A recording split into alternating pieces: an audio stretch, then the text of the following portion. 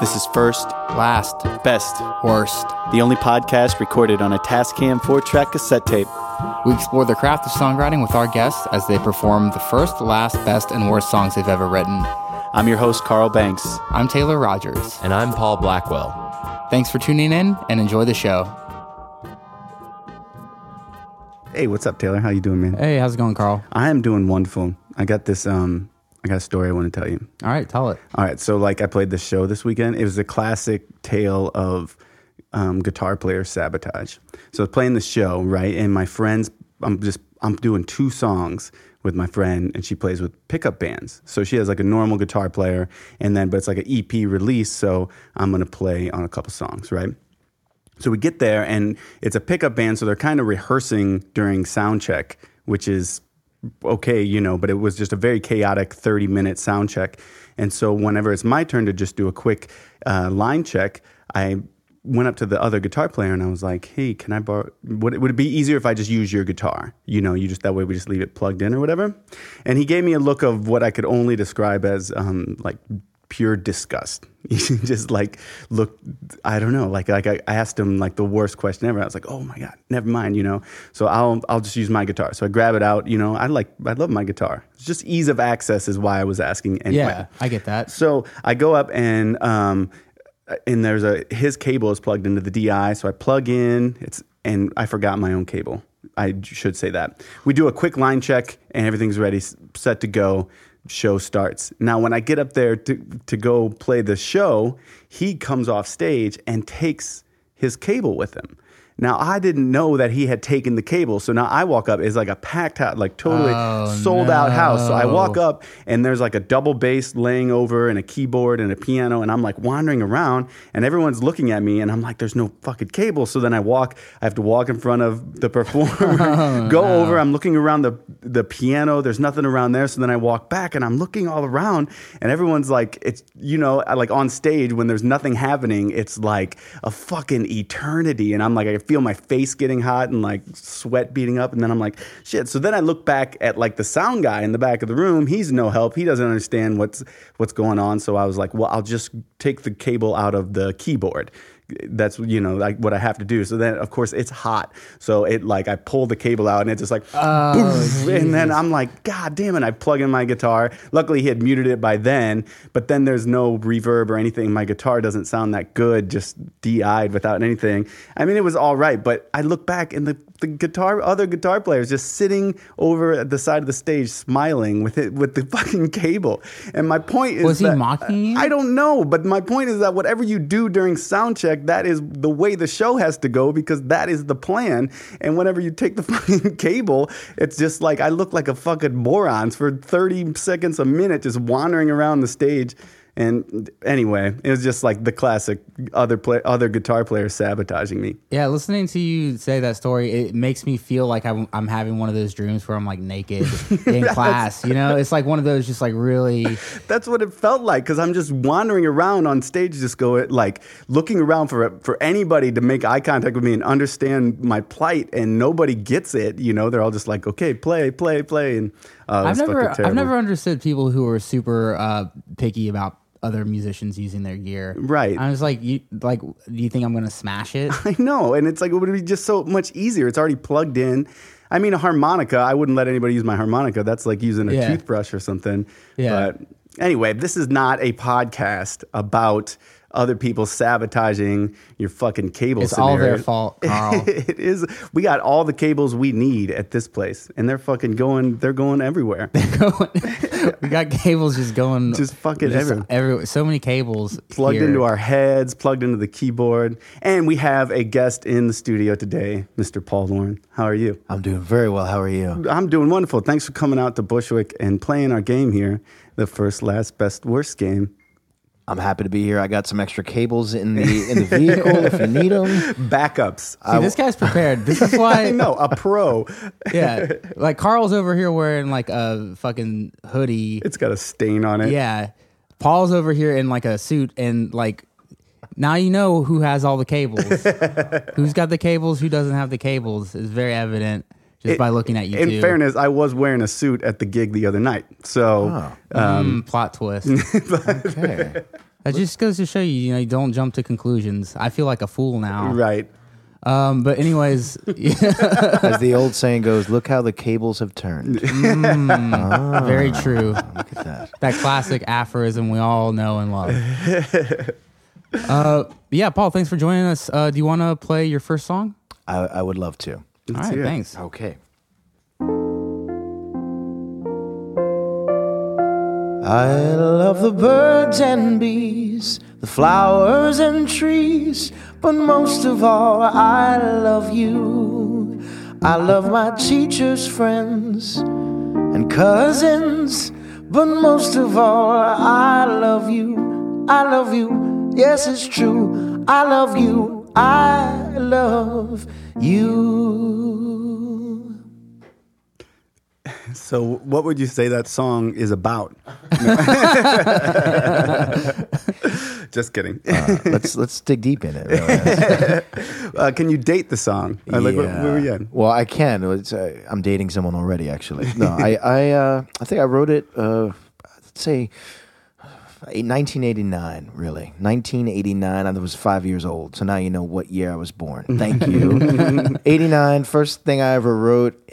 I don't know why it's stuck with me in such a way. The sentiment is so pure, and it's just so funny and whimsical, and it sounds like a kindergartner would write it, right? Yeah. So Do you think you always kind of knew you wanted to be a songwriter? I mean, starting at such a young age. yeah. And the funny thing is, well, I think when I put that down, and I remember what the piece of paper looked like and the way I drew it out, and I had like a picture of the sun on there and magic marker and like little trees and like birds and bees, and Did you have cousins on there too? I had a couple of my cousins. I did. I had a couple distant cousins in there, and we'll get into the cousins thing. We'll get into the FDR Eleanor Roosevelt thing in a second because that's important to the song. But I think I knew when I set that magic marker, or those colorful magic markers to paper, that wow, this felt really good. Catharsis is the word I used at 5. I was a well-read 5-year-old. So that was kind of that was sort of an aha moment. That it seems like since you have like a good like sense memory of where you were, like that was kind of that was the point where you're like, oh Yeah. like, that's cool. You remember those little Casio keyboards from the 80s that you could have the drum beat? So I'm sure they still have a version of that.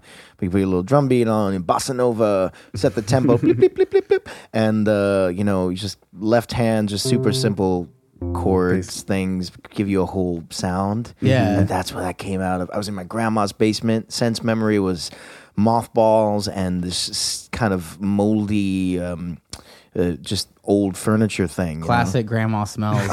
It's a classic smell. It's one of the smells I long for and try and replicate in my apartment now, actually. Love it. It's crazy whenever somebody walks by with a perfume that my grandma used to wear. I'm always like, whoa! It like brings me back there like immediately. Were you trained on piano, or was the Casio just something you were just playing with and exploring yourself? That was the training, I think. Still, I'm just trying to do one note in the left hand. And where's the rest of the bossa nova accompaniment? It's not there.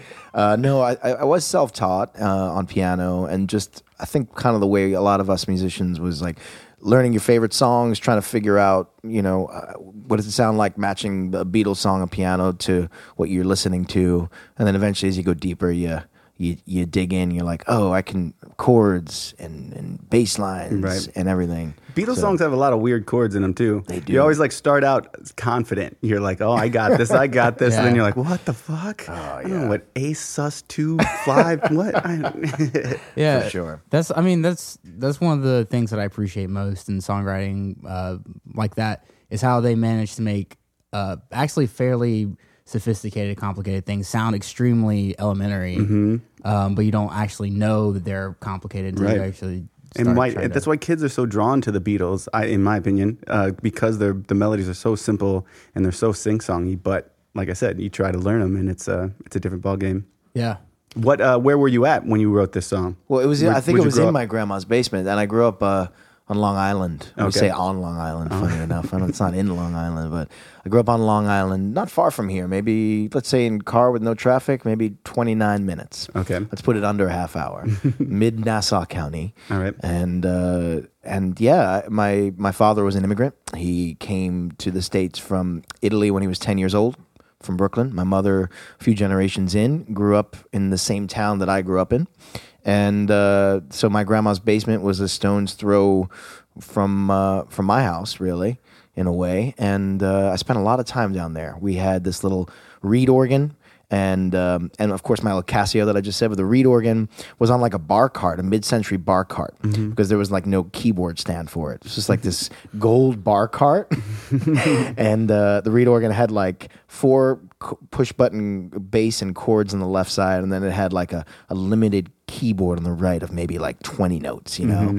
And there was like a Beatles book up there for like Beatles for reed organ, and it gave you, you know, like Love Me Do, Please Please Me, but then like it left out those chords that you're talking about. Like there's no A sus4, and later as you go on, you're like, that reed organ book was fucking horrible.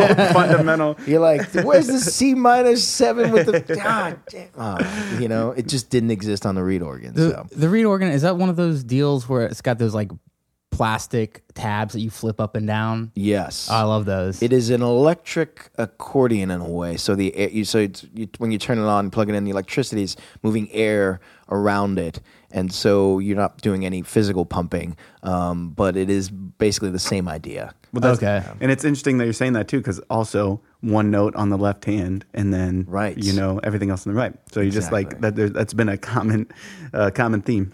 That's fun. Yes. So after that, did you play music in high school? And I did. Yeah? Regrettably. No. Yeah, I think I kept going with the music. And funny thing about Beatles was the real aha moment for me as just like a performer, as a singer, was being cast to sing a solo. We did like a Beatles review in 3rd grade or 4th grade in chorus, spring concert. And we're doing a whole medley of the Beatles, Octopus's Garden and Sgt. Pepper stuff. And I remember I got a solo in When I'm 64. And I was with 3 other guys, and we were supposed to be like the Beatles between us, right? And they gave us wigs, and we had these little, you know, circular frame glasses and stuff, and they dressed us all up as Beatles.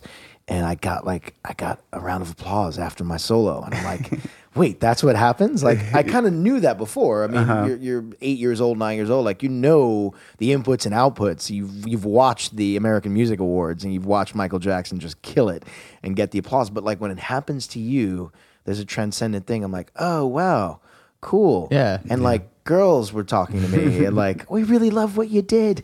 Yeah. And I was like, okay, I'm in, you know? yeah, That's so funny. I love going to open mics for that reason. When you see somebody get that applause for the first time, because I don't usually like half of the open. You know, it's some rough times sitting through open mics. But when you see somebody get that applause for the first time, it's like, man, your life has changed. You know, your like, life is ruined. You got a little taste. it's so good though. It's so much fun. Ruined is a harsh adjective for you. For someone who only uses, you know, very bland descriptive words, ruined is it's Yeah. I don't know what I happened. mean it. Music is bad. And that's why we're here, ladies no and one should gentlemen. do it. That's what I've been trying to say this whole podcast. Yeah. The whole time. He thought he was signing up for an intervention podcast. Well, I'll qualify a little bit. Maybe I regressed as I got older into music, right? It's like you think there's a progression, but at heart, and maybe that's what's cool about the way you've set this show up, is that you want to play the very first song you wrote. You're like, oh, well, that's like, you're reminded of it. And it's so pure and simple. And why throughout all the years have we added on all the nonsense to songwriting? Those high school years, right? I'm like, why am I trying to write this or this or this or get all prog? But like, if a song, like, as horrible as that song is as a song, it's a simple statement. And like, to me, that's what I'm just trying to get back to. Like, I'm trying to purity. regress. Yeah. You Well, know? I don't think we could set it up any better. Can you set up the latest song? Sure. What song is it? Well, Can you I tell us a I little think bit about the latest song that I put out as a single, and that the latest song I really fully produced in the studio, is called "I Know a Place." Okay. and it's a simple folk song. So I am trying to get back to that simple statement kind of thing. And I wanted to produce it like a kind of a folk song, but I had this moment where I heard a change is going to come, and I heard some of the stuff in the '60s, simple folk songs like that had this lush orchestral arrangement and brass and strings and stuff. And I was like, I kind of want to do that. Forget the simple folk song and let's bring some horns in and some strings and add a little timpani here and there and like make a full production. Mm-hmm. That's where it ended up as a production. But when you strip it down, I think, and I'll play it now, hopefully it'll stand on its own with just voice and piano.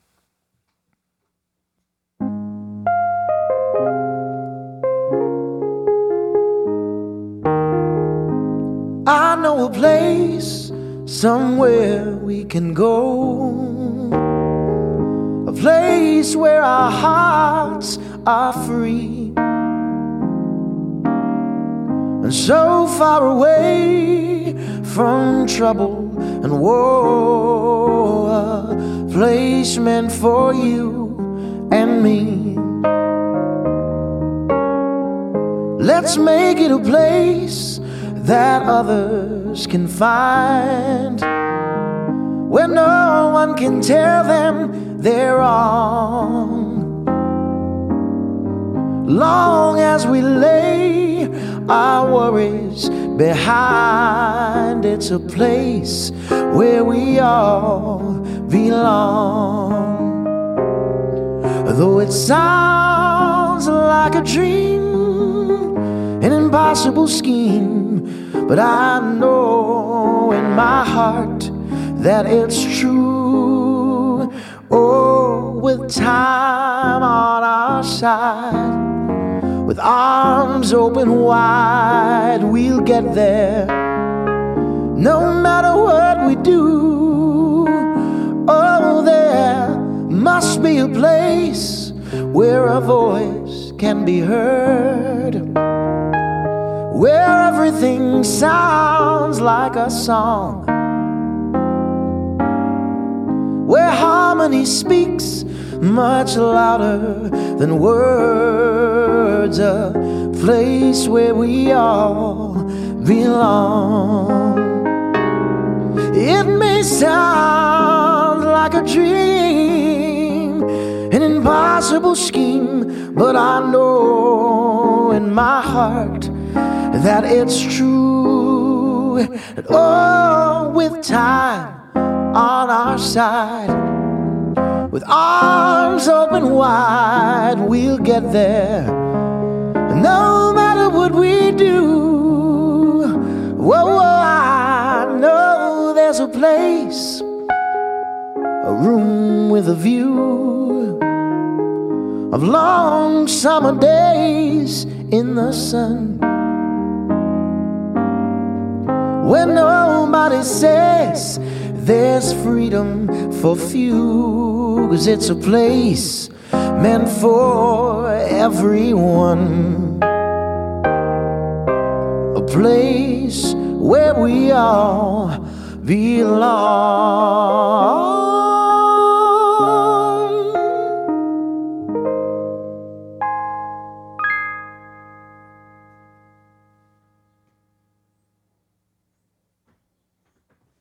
That was fantastic. Yeah, that was great, man. Thank you so much. Thank you, guys. And certainly stands on its own as a voice and piano song. Yeah, it's interesting that you were talking about kind of getting back to like a very simple thing, and what we were talking about with the Beatles, and you know how their songs were deceptively complex. Just because, you know, like you were saying, you were trying to get back to something a little bit simpler, and while that was, you know, in many ways a simple tune, there also is clearly a lot more going on, you know, from like a chordal, you know, harmonic way than like it is like a deceptively, you know. Yeah, thanks. I guess in a way, like you guys know this through music, like you can't undo all the learning, and but you don't want to come off as I'm just going to throw that chord in there because I can, kind of thing, right? Yeah. So you want all maybe the learning in a way to serve the sentiment, serve the song. Absolutely. And I do enjoy things like moving bass lines and kind of separate harmonic structures that work and separate kind of counter melodies. I love those things, and as a listener, Yeah, I mean, I feel like they were integrated, really well in a way that did serve the, the feeling of simplicity. cool. Thank you. In just the melody and the lyrics. So Appreciate that. I feel like that was, kind of tied back into what we were talking about earlier. Yeah. When did you write that one? I wrote that. Well, let's say this. I guess it's a bit of a lie because it's not the last song I wrote, but it's the last song I fully produced and gave a go at. But I wrote it a few years ago, pretty quickly, in response in a way to what was happening with the gay marriage rights, certainly in New York City, but countrywide. So let's put it around 2014. So it's been almost 4 years. And it kind of has that. I mean, it has a very like Sam Cooke vibe, and he wrote a lot of like civil rights anthems and songs. So with that kind of lyrical sensibility, so I definitely kind of see that sort of that through line. Great, thanks. Plus, it demonstrates what a lot of songwriters do, where you start out, your first song is about love, because that's the easiest thing to write about, and that's like, when you're young, that's the most powerful emotion you get. As you age and you become an adult and you start realizing the complexities of the world, a lot of people tend to start writing about different things than simply romantic love, because that's what's on your mind, and that's what moves you. Totally. Yeah, it is a love song still in a way. Yeah. I'm realizing that, but it's like a love song for kind of all of us, just like, man, why can't we all just be cool with each other, right? It's that hopeful, naive optimism thing. But I think that's love at the end of the day. Yeah. So there is a through line from the first song to this, but romance for our cousins has fallen off of it. That doesn't exist anymore. You can't just keep writing songs about cousins. No. After the first album, you got to That's start. why you left North Carolina. I ran out of cousins to write about. It doesn't play well. Well, Sicily and North Carolina have that in common, sir. Yeah. There's a lot of, So you get it. yeah, the gene pool is a bit muddy. Can we talk quickly about your voice? I mean, it's the keynote of the whole thing, your performance here. Were you self-taught in voice too? Did you? I took some lessons about, early on, let's say I was 17 or 18, and how to preserve your voice. Because by that time I was singing in bars and no monitors and just. I know the feeling. You know the feeling, right? Yeah. We all They know probably that still feeling. smoke in the bars at that They point. did. Yeah. That was right at the cusp. So this was like 2001, 2002 of like, you're still singing in smoky bars. Back when we were still free, god damn it. Well, yeah. And now that freedom has been taken away. So I did take a few lessons on voice preservation. But as far as technique, I think, again, it comes down to like listening and mimicking at first, and then developing on any instrument, and voice being one of them, and then kind of making that thing work for your own body, And the weird thing about it is like, now I sing so much. I sing kind of every day. Professionally, or just doing like today, like a writing session or something like that, you're always singing. So it's like I have to have some kind of homeostasis in the body. That's like the most important thing. Forget the sound and the tonality. It's like I have to like not be suffering from allergies and getting a full night's sleep, and I have to limit the amount of alcohol and drugs I take, unfortunately. So all of that, like, just to like be able to hit an A flat at 1 p.m. on a Monday, So How do you do that though? Limit the drug use. I mean, got any techniques for that? Just kidding, Mom. No comment, Mom. But yeah, I think, I don't know. It's a weird, I'm at a weird place where it's like kind of full adulting in a way. And it's like, I have to watch myself. Cause like that 24-year-old, 25-year-old, I can recoup the next day. Bounce back. It doesn't happen anymore now. Do you lose your voice ever? Yeah, I do. It bounces back fairly quickly. Like just because I think of all the years of flexing the muscle, it's pretty pliable now. It can come back, but if I do 3 or 4 full gigs in a row, I need a day off, And that's like the day of like, I'm not talking, let's consider it like my voice is lost that day.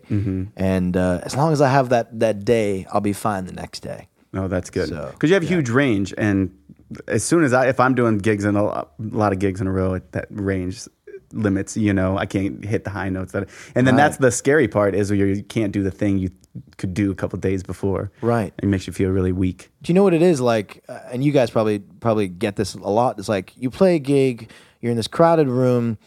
Before the gig, you're there talking to people. After the gig, you're there talking to people. There's loud music that you're talking over, and like that's the most destructive thing. It's not really singing. Singing is like, if you're doing it right, it's good for you, right? Yeah. If you're not overusing it and not over singing, but it's the talking at over loud volume, Right. And you're using just your throat. You're not projecting, and and then.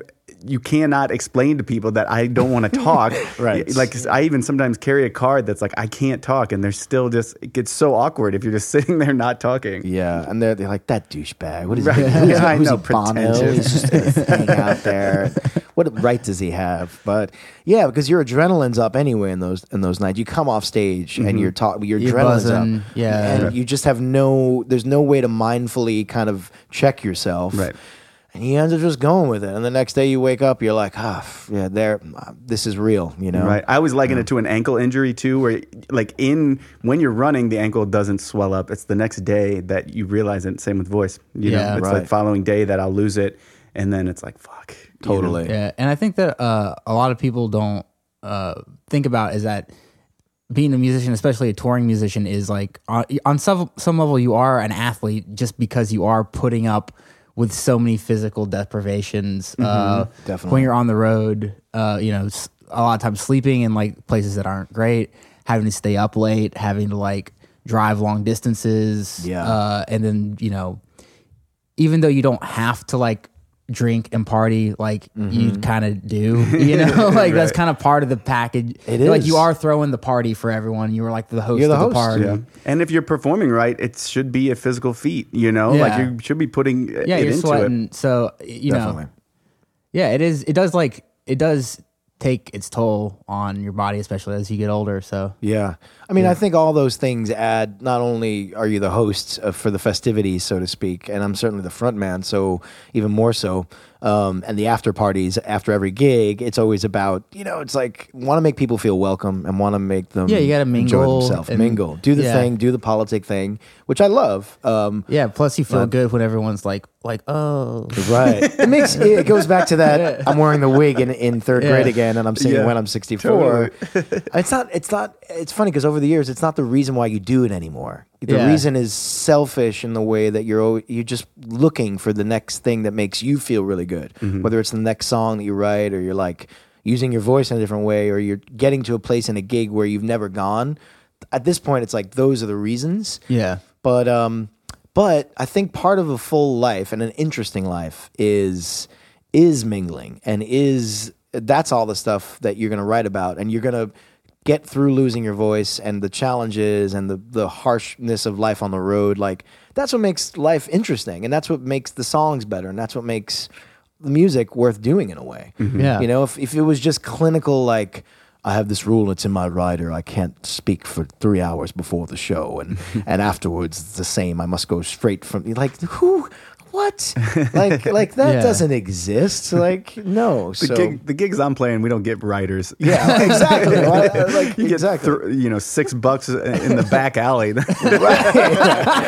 Wow. You're We might be doing different gigs. I don't know. That's funny. I started out with those gigs too. I'm still doing them actually. I get $4 in a back alley. Well, can we move on to the best song? Can you set this one up for us? This is a tough call. I was thinking about this. The best song, really tough for me. I think it's probably tough for a lot of people because you don't want to judge your own work and qualify it in those terms at all. But I just think for me, best means the one that came easiest and has a lot of cool musical and vocal bits in it that make it still fun after a few years of singing it. And it's a song called All By Myself. It's a bit schizophrenic in the A section, so different from the B section. And I will do kind of an abridged version of it today, but just to give you an idea, here it goes.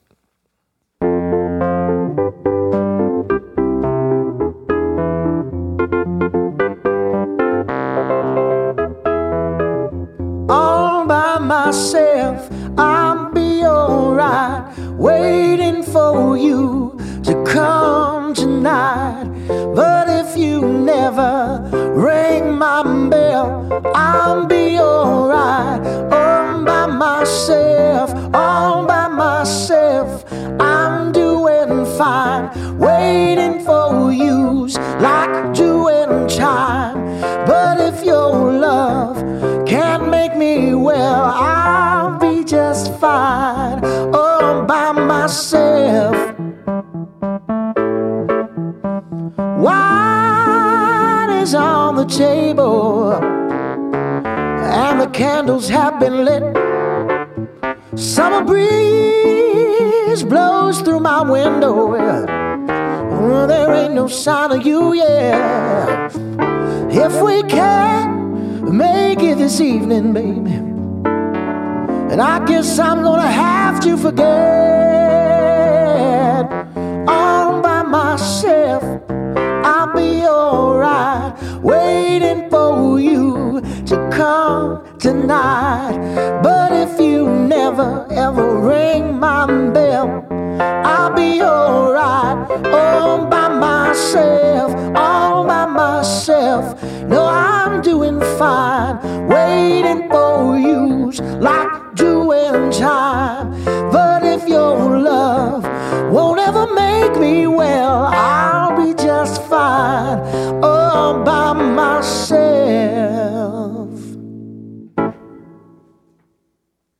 That was fantastic. Yeah, that was Thanks. awesome. It got funky. Oh yeah, we got a little funky here. It's Bushwick, baby. Come on.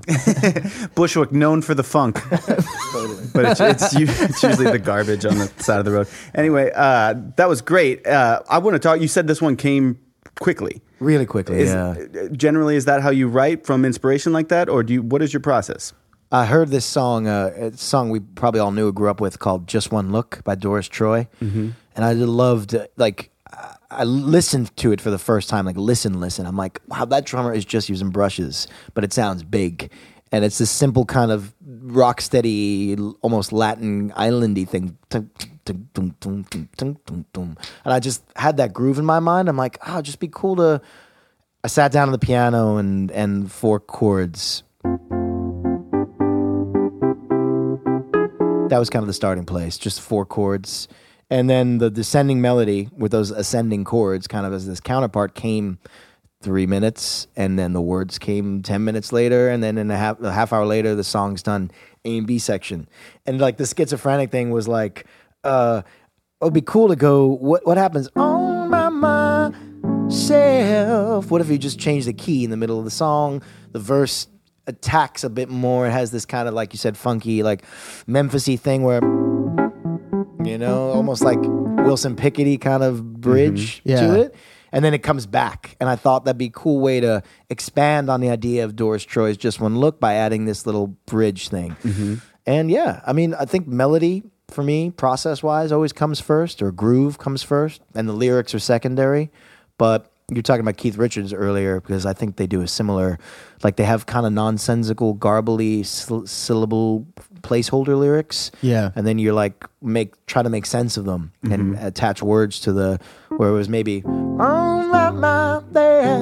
what sounds good over the melody, and that becomes what it is, Yeah, you gotta pay attention to how, I think a lot of it just comes from, you naturally use the vowel noises, or the shape of the words, right? Naturally, that are supposed to go over top of it, and I think it's good not to fight that. Yeah. Whatever comes first usually is the correct thing. If I start just naturally singing the same thing over and over when I'm writing something, I try to stick with that. I try not to touch that, even if I'm not sure what it is, what that means. Yeah. I'm just well, that's what it's supposed to be there. Right. That's what all of grunge rock was. It was like Eddie Vedder just going, there were no words in that. I mean, there probably were. But who knows? Who knows? There's no way to find out either. I heard a little bit of cannoli in that. It was regular cannoli, not chocolate. But let's talk a little bit more in depth about process. So you have melody, you have lyric. Then where do you take this from there? A song like this, is this one? Have you put it out on an album? Yeah, it was out as a single. and it became really the first single to launch my, let's call it, solo project as it is. And it kind of was the gate opener, really, just the door opener for the project. And do you get together with the band and just studio musicians, or do you have your own band? Yes, both really. So on this recording, which we put down to 2-track tape, a 1/4-inch 2-track tape, kind of submixed a lot. Certainly all the drums are submixed to tape. But I went in the studio with a great drummer named Brian Cantor in Brooklyn, who had a little space in Dumbo at the time. And in the basement of this factory in Dumbo, always trying to get back to Grandma's basement. Where their mothballs? That's where the inspiration happens. But I think the basic track of this was really just him and I. So I was at the keys, DI, just like this. Mm-hmm. Drums are live in the room. We're all hitting the tape. And that was it. And then we kind of layered bass and guitar over it. And I filled in some of the production stuff with horns, and we had background singers. So there's more of a call and response thing, where here I'm just singing it, as I am. We had like ladies singing one bit and me kind of responding, and vice versa. Did you get your vocals on the first track, or do you do scratch vocals? And I did a scratch for him in the room. Mm-hmm. So if you do listen to the drum track, if it's ever separated, which in the annals of history, it'll never happen. Like no one's ever. But if you did listen to the stems of the drum, you'll hear me singing. You hear the piano kind of clicking in the background, the whirly clicking, and I think process like that depends. Most of the time, I'm trying to get, for recording, everyone in the same room, at least the whole rhythm section in the same room, and lay it down, and then do overdubs as they are. But I'd like the feeling of records from that time period, like the Just One Look time period, like the late 50s, early 60s, of like everyone's in the room. I know. The arrangement's already kind of plotted out, and at least get the rhythm section. We could add horns later. We could add other stuff later. Right. So that's what I'm always going for. And I think every recording since that recording that I've put out, at least, has been the rhythm section in the room at the same time. So that's what we're trying to do. And the funny thing, I'll just say quickly about that song.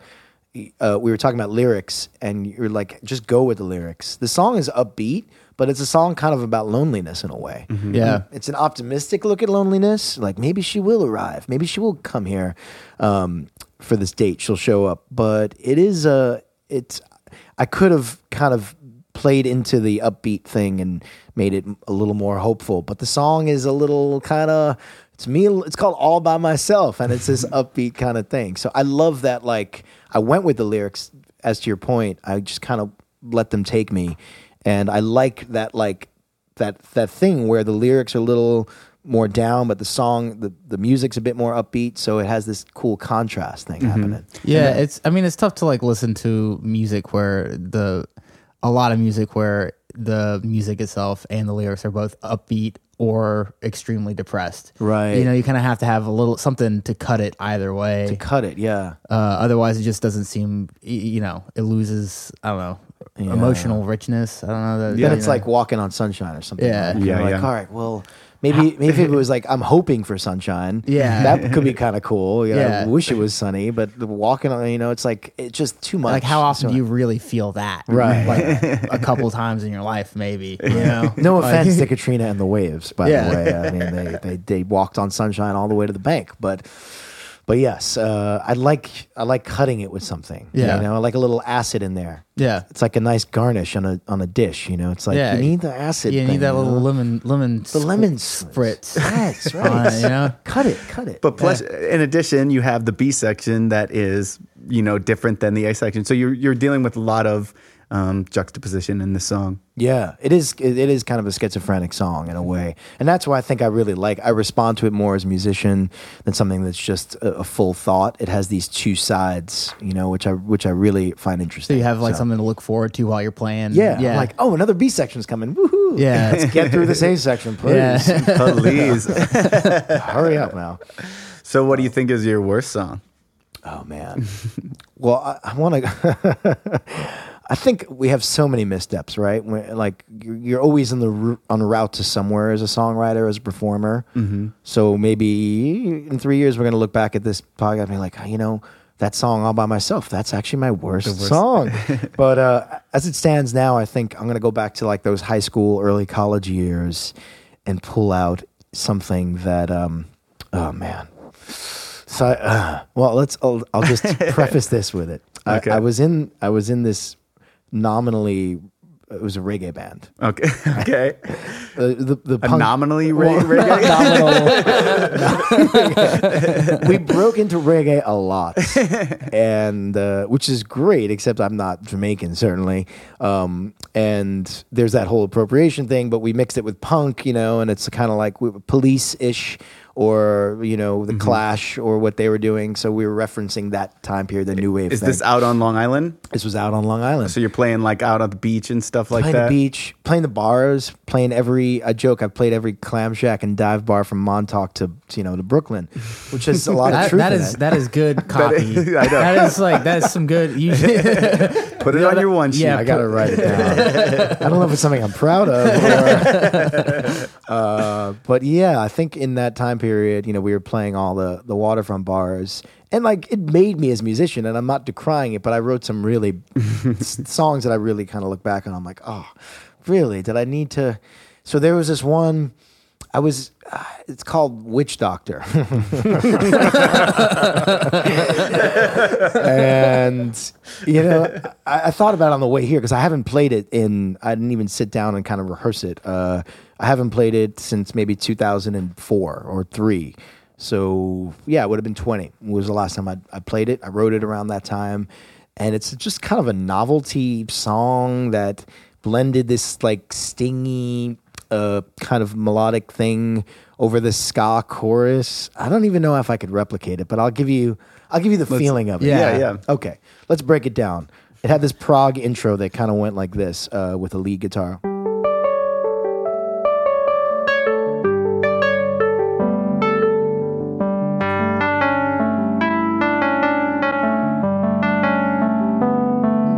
And then it's like, the sun comes up,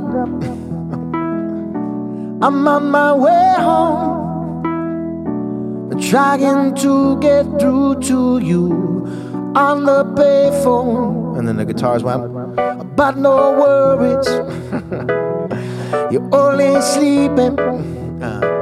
And I'm so tired from the hours I've been keeping, walking through my house, through the kitchen door.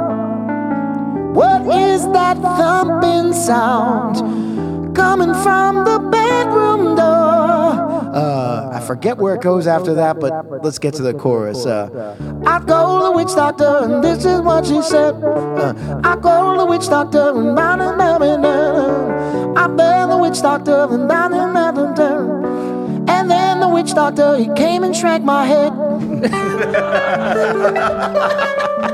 I mean, that's the point of the song. That's the tag. Oh, man, thanks for digging deep. I think I'm asking for all audience members, what was the thumping at the door? Yeah. Was it the witch doctor? I don't get it. Was it? I think the point of the song was he realizes that his significant other is cheating on him. So the thumping sound from the bedroom, Coitus? it's a little bit of that Shaggy, it wasn't me kind of thing. Layers. And then the witch doctor takes his revenge ultimately on the two lovers, and then eventually the narrator of the song. So he's an unreliable, shrunken head narrator. This is like a ska opera. Ska opera. Yes, that's right. Were you the main songwriter in the band, or was this like a big? I think it was. Yeah, I think everybody it started contributed? with my songs, and then the other guys who were great, and I think they're all still playing music and doing wonderfully. They would eventually kind of have their say with the writing and stuff, and it became more of a band thing. Mm-hmm. But I think at that time it started with me bringing these silly songs, and the guys are probably like, "What is he bringing it now?" I mean, it's got kind of a Billy Joel vibe, which I guess you kind of have to do if you're playing every clam shack from Montauk to That's right. to Brooklyn. That sounds just like a Billy Joel song. Yeah. I mean, yeah, it's funny because I was with some friends last night, and I was tuning my friend's piano, actually, because I'll tune pianos also in my spare time, just for fun, really. But Really? Yeah, I was tuning a piano just for a friend. We were hanging out having wine, and she has this heirloom piano in her family, and we were sitting there, and Billy Joel always he's ever present. He's just inescapable, unavoidable. You sit at a piano, and someone's like, do a little bit. So I was playing these Billy Joel songs last night, and they felt really good because I grew up on Long Island. I can't avoid this guy's music. Yeah. And as a piano player, he's got some great stuff. But we were just sitting there like getting all the B-sides, like hitting all the weird stuff. And I realized when I woke up this morning, I'm like, I felt really good. But Joel was like he was like a depressive. He wrote some really dark stuff. Yeah. In the 70s and early 80s. I mean, Piano Man is one of the most depressing songs that's ever became like a huge hit. Yeah. It's like really sad. Really sad. Yeah. But he got out, which is great. Like, it always cracks me because he's always talking in his songs about being a badass. Like, I'm riding my motorcycle. And you're like, Billy Joel. one of those, it's that line, and you may be right, I think, is I even rode my motorcycle in the rain. Living dangerously. Here's the messed up thing. I think from Long Island local lore, he's not been the best driver, right? He's got some DUIs. He's got some DUIs. He's crashed into a couple of houses, quite literally. But maybe a year or two after that You May Be Right song, he got into a really bad motorcycle accident. It was like the early 80s. And they basically rehabilitated his arm was off or something horrible. Really? And he was pent up and he didn't know if he was going to play piano ever again. So there was it's like ironic thing, like, I even rode my motorcycle in the rain. And like 2 years later, like he almost doesn't have his career because of some motorcycle accident. Yeah. Could have been raining. Who knows? Probably was. Crazy though. I was on the Brooklyn Bridge. This is like last weekend. I was on a run and I hit the bridge right as New York State of Mind came on the radio. Oh. And goddamn, it was like the perfect moment. And I mean, that song is fucking, I don't know. I love Billy Joel. Yeah. It just, he's kind of easy to lampoon or make fun of if Definitely. you're inclined. Definitely. Yeah, because he is. He gets a lot of shit, I think. Undeservedly most of it, but deservedly in the fact that he always wants to fuck you to the critics, and I think that's why there's been this pushback. He sees himself as something more than he is. To me, he's just like a great songwriter and made some cool records, but he wants to be really taken seriously along the lines of like Dylan or the Beat or something like where the critic. But like you're Billy Joel, like you have these amazing string of pop songs. Leave it at that. Like you wrote New York State of Mind. Like even if he just wrote that song, that's enough. Right. You don't need anything more than that. Right. Like that song could have made. Like if Ray Charles had written New York State of Mind, like it's just like, come on, dude, you're Billy Joel. It's enough. You don't need any more respect. But he's looking for it, and I think that's the blowback. In defense of him too, he does have a residency at Madison Square Garden, which is like nobody's ever had that. Whoa. That's pretty fucking badass, you know. It really is. But once a month without end until he stops it. Until he wants to end. That's fucking crazy. I mean, that's not where I would want to go see him, but maybe it would be fun because he has there's such sing along songs. It might be fun. I've seen shows there where it's just like you're like not even facing the stage, and it's not a good place for music. I feel not my favorite venue. That and Terminal 5 in New York City, just like I'm good. I'm good on those two venues. What's your problem with Terminal 5? I think it's the sound dispersion and specifically the columns, like these structural pillars that are just in the way. Unless you're right in the front. Unless you're right in the front, right front and center. Yeah, I try to avoid playing those places. Yeah. You told your agent, you're just like, no. I was like, not unless there's no other option. You prefer like the Beacon, like you're just like, can we just do the Beacon instead, or Radio City? Like the same amount of people, right? So you can. Yeah, well, I mean, I have issues with those places as well. Just don't get me started. Well, the green room of the Beacon is, it's terrible, right? You saw that last time you were there.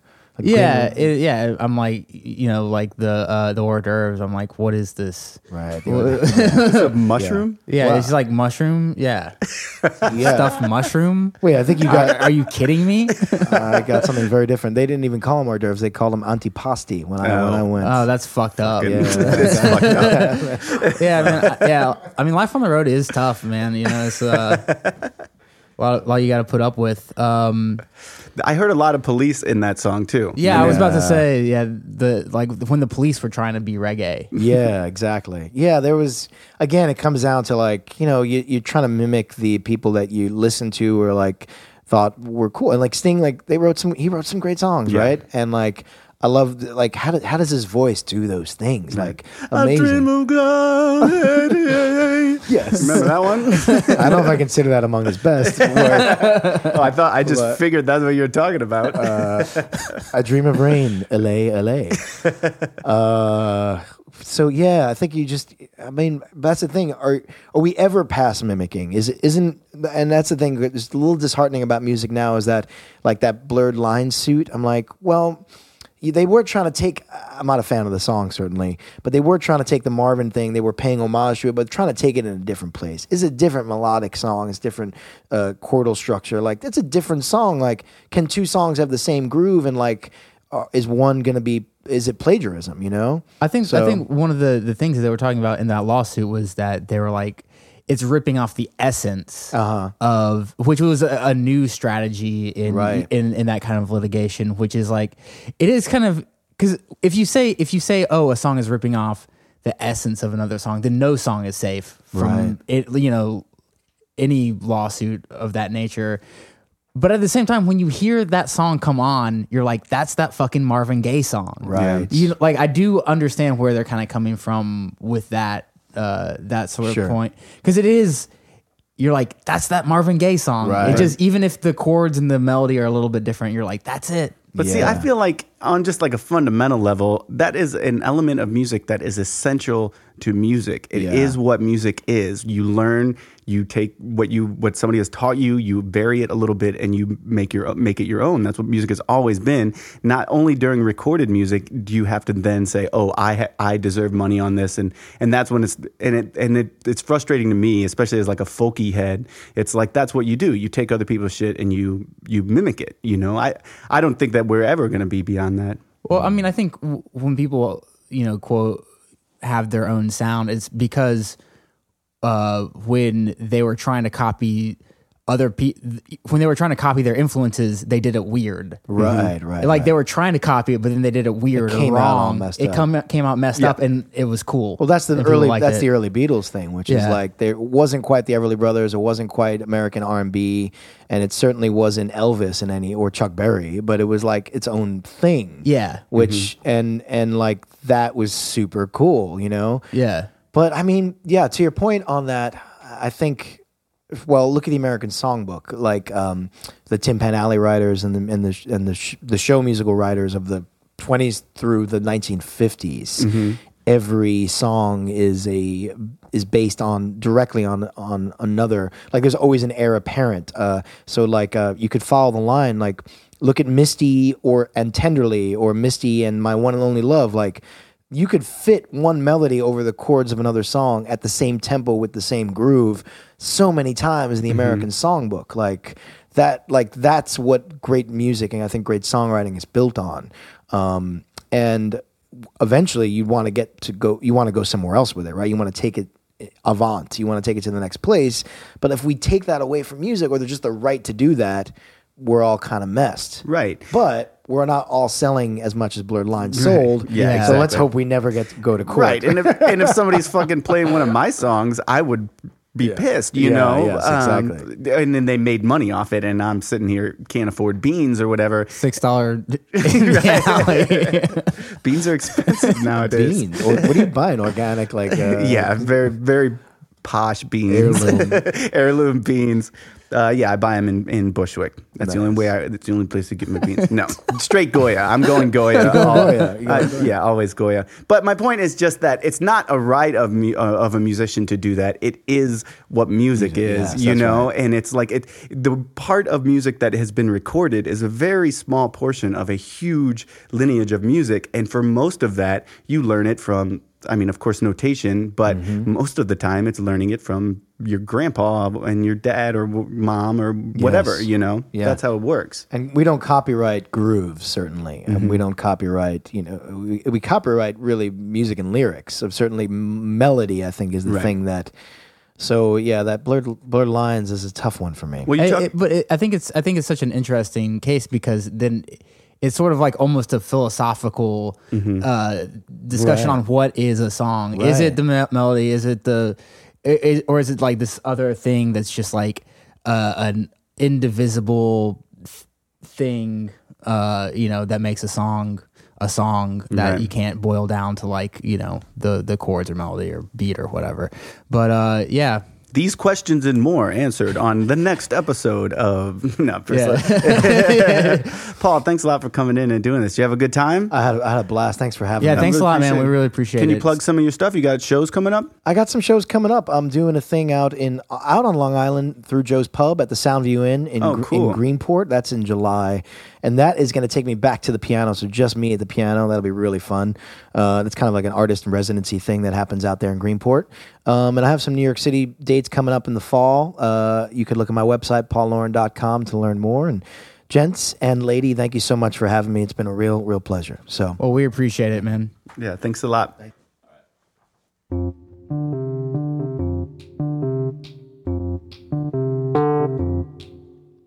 Honey, if you need someone to lean on, I'll be at your side before you blink. And if leaning turns to tears, I'll hold you till they disappear and dry them with a smile and a wink. Sweetheart, if you ever wake up lonely, I'd like to be the only one you think would be there long before you rise to wipe the sleep from off your eyes and greet you with a smile and a wink. But if I should be late, I don't expect you waiting long. Although I wouldn't be sorry if you found someone new, what would I do, honey, if he sets your heart a-pounding? You might find me drowning in my drink. But when one drink turns to two, I'll raise my glass to him and you and do it with a smile and a wink. And I'll love you with a smile and a wink.